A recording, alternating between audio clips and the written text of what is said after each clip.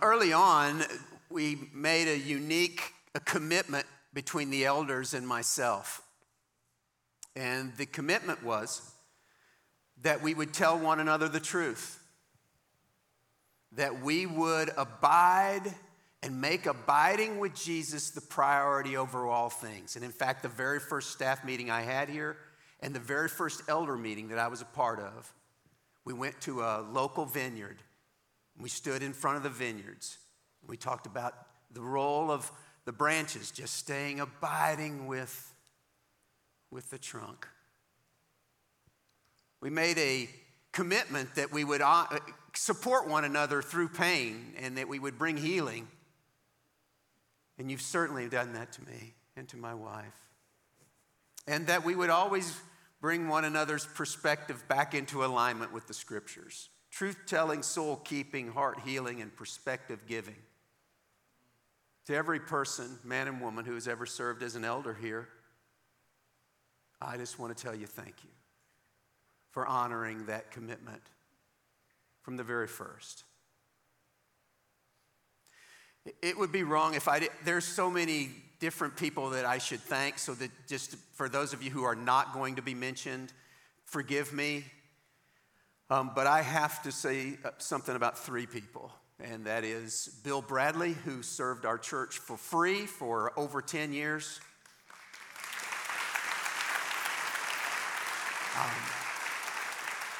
Darlene Culberson, who brought order to my life when no one else could.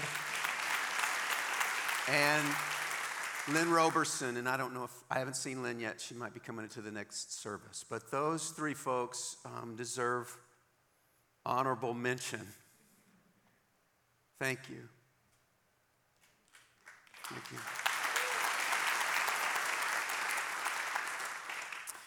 So we've seen a lot of cool things. We've seen me come here and God begin to bless. We saw God allow us to break ground and to build this building. In 2007, we began using this building. I can still remember the pouring of the concrete and the opportunity to see the steel structures going up and how much joy that brought us. We couldn't believe that we were able to move in that direction. In 2010, we built the new children's building and we got rid of the Motel 6. Those of you who were pre-Motel 6, you have no idea how much rejoicing went on when we were able to tell our children finally that they had a building that we could heat and cool and safely bring electricity into it. It was a wonderful thing. In 2012, we planted Awakening with Ryan Ingram, and in 2014, we started our first campus with Branham, and then inherited South Hills, which was a great honor. It's an honor for another community of people to look at a community and say, we trust you. We trust you. And they have trusted you. And you have honored that trust.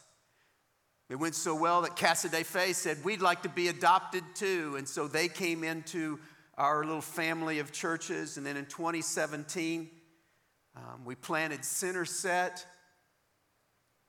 And it's amazing that, listen, I can tell you, if you ask that first elder board to a person, including me, none of us had any, we dared not dream this big.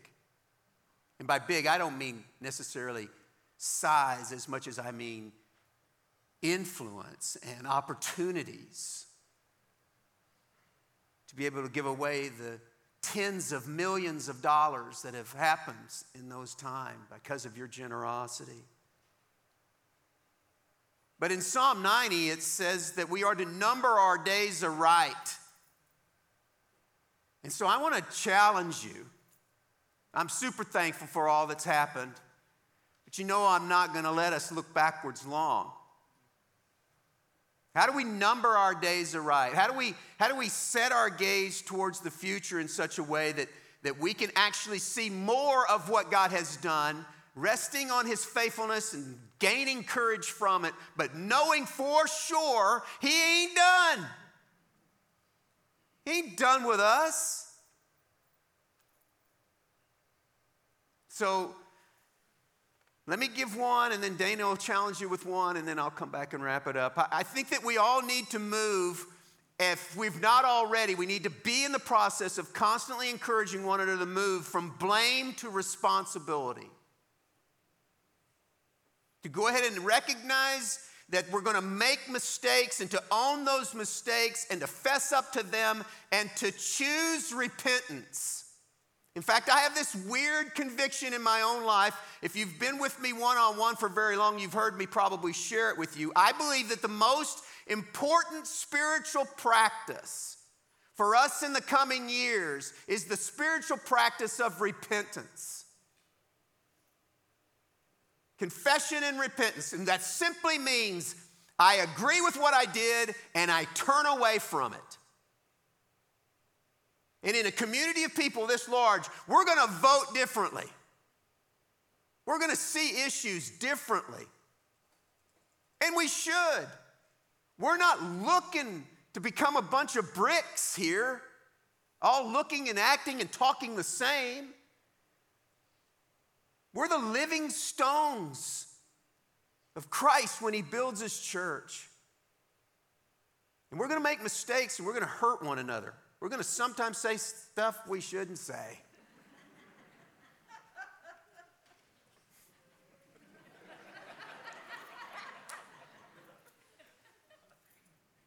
But we need to go ahead and own. Jesus said, repent, the kingdom of God is near. Very first sermons that he preached in Matthew 3 and in Mark 1, that's what he said. Then he sends the 12 out. He says, go and preach. Repent, for the kingdom of God is near. Jesus came to bring sinners to repentance. And in Peter's first sermon in Acts chapter 2, his message was basically, repent, turn. And for some of us, we just need to recognize that we occasionally get too close to the edge. And when we get there and the Spirit of God or the community of God's people reminds us of what God's standards are for our lives, we need to recognize it, repent, and turn. Turn away from it, that God might continue to use us in ways that we can only imagine. You know, a second thing that we want to think about is to move from being me-centered to others-centered. Each one of us, every single one, if we could open our minds, our thoughts, and see each other's thoughts, we would know that we think about ourselves too much. And I do that. And over the years, I've tried to think, okay, how can I not think about myself so much? And instead, I began to think, let me not try to not think about myself, but help me to train to think about others more. Because when I shifted my thinking in that, I still think about myself a lot, how I feel, what it's going to be like for me. But when I could shift to that training that Jesus calls us to say, how can I think about others more and train myself, allow Jesus and God to train me that, something began to change in me. Jesus says in Matthew 7:12, so in everything do to others what you would have them do to you, for this sums up the law and the prophets. We call that the golden rule. People that don't even really know that Jesus said this quote it. But the idea here is that everything comes together when we look at others, whether it is a person or a group or a different country, wherever, if we look at them and say, what would I want? And I at least do that. I at least do that for them. So now, what I try to and have trained over the years to do is when I walk into a room where I'm uncomfortable, which is most of the time, being an introvert, I walk into a room and I think, my first thoughts are, wow, I feel uncomfortable, and who do I know so I can move towards them so I will feel more comfortable? That's what I think. But my training then moves it to say, wait, if that's how I feel, then I know there are other people in the room that feel the same way. And who can I move towards to help them feel more comfortable instead of thinking about myself? And you know what happens when I do that? I become more comfortable too.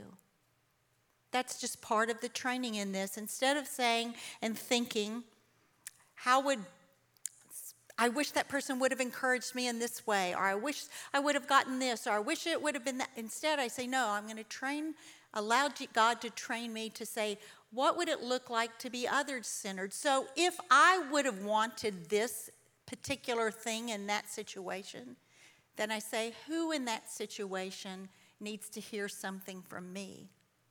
And send a note or send a text or do this. But to train myself through the help of the Spirit, of course, to become more like Jesus wants me to be. And in that, we just begin to be reminded of how important each person is and how much God wants to use us to speak to them. And move towards generosity and kindness instead of the self-centeredness that I so often bring.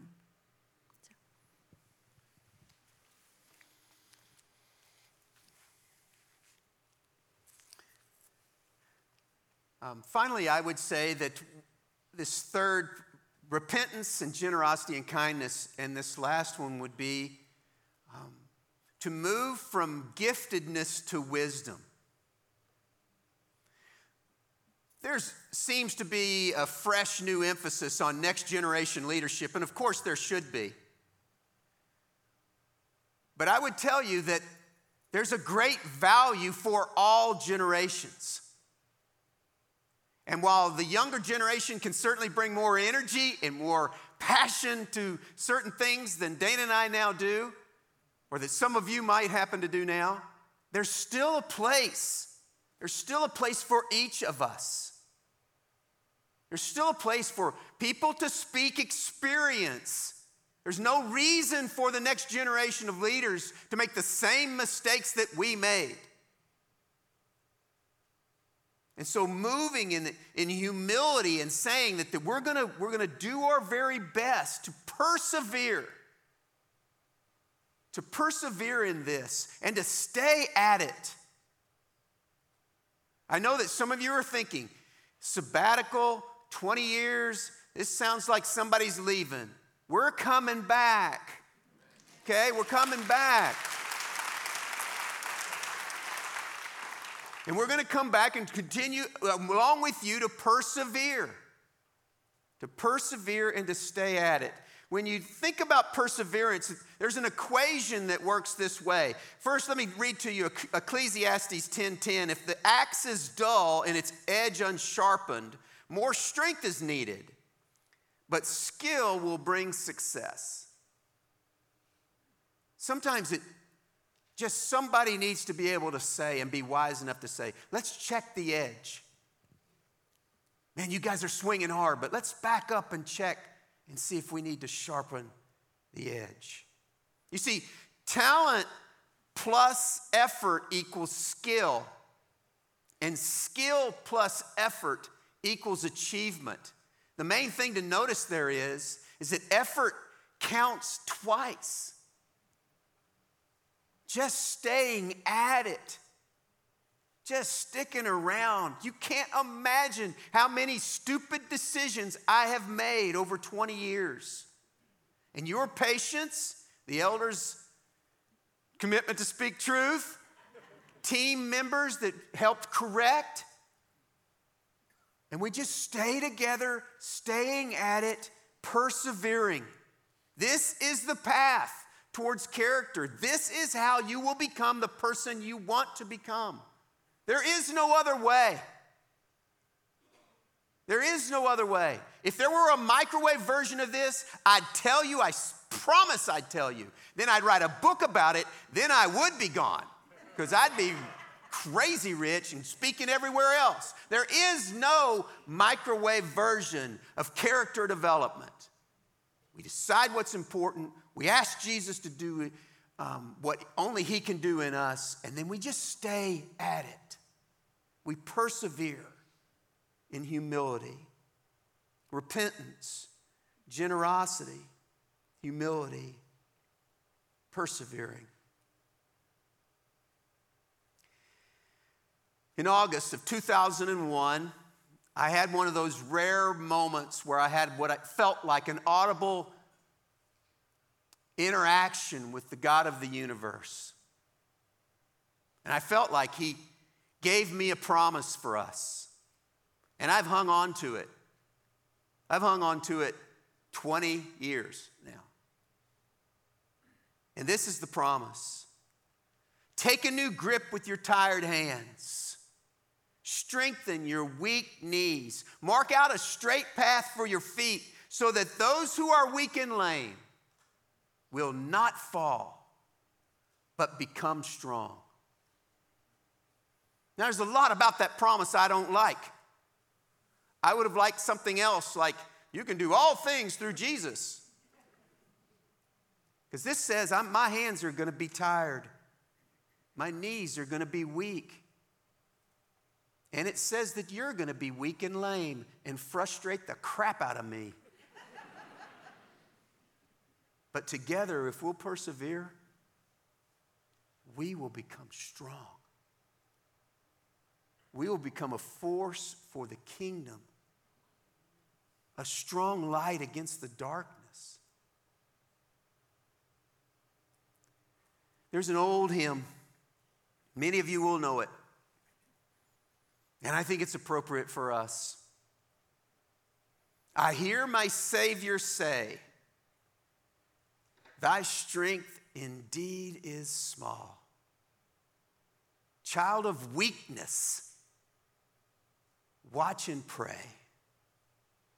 Find in me your all in all. Jesus paid it all. All to him I owe. Sin has left a crimson stain, but his work on the cross has washed it white as snow. That's just too good to keep to ourselves. It's just too good.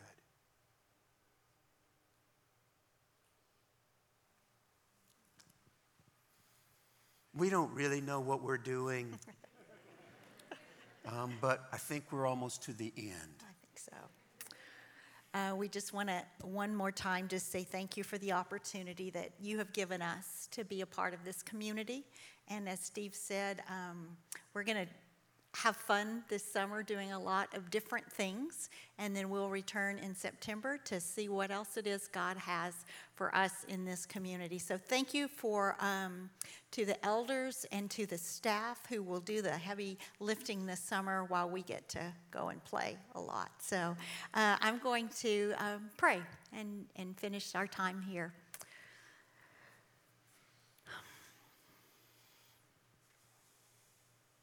Heavenly Father, as I think back over the past 20 years to the beginning when we really weren't looking to come to San Jose, but you changed our hearts as people here prayed, as we got to know the elders and some of the staff and others. And you made it so clear that this is the place that you wanted us to be, and we just thank you for that. I think of elders and staff and people who have served throughout the years, that this is not really about us. This is about what you are doing in all of us together as a community.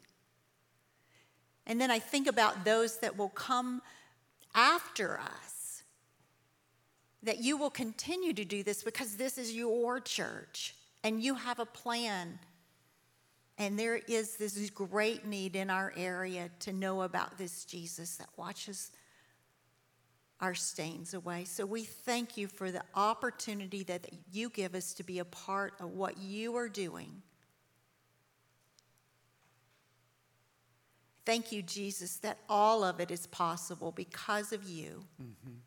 And we pray in your precious name. Amen. Amen. As we close, many of you may not know this, but I was for 14 years before I came here, I was a worship leader. And I had very strong opinions about worship. It was going to be almost impossible to lead worship for me.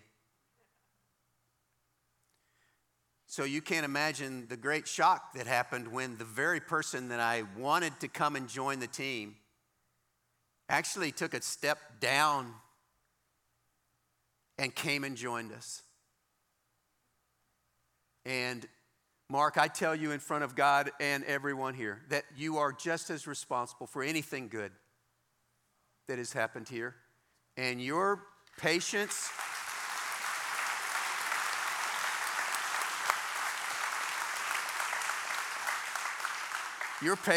and humility to serve beside me, man, I love you. Thank you. Thank you. The weird thing, I can't remember a single time in 20 years where I sat there where you're sitting and listened to him lead us and said, oh, I wouldn't have done it that way. Everywhere I go, I think that. Except here. Thank you.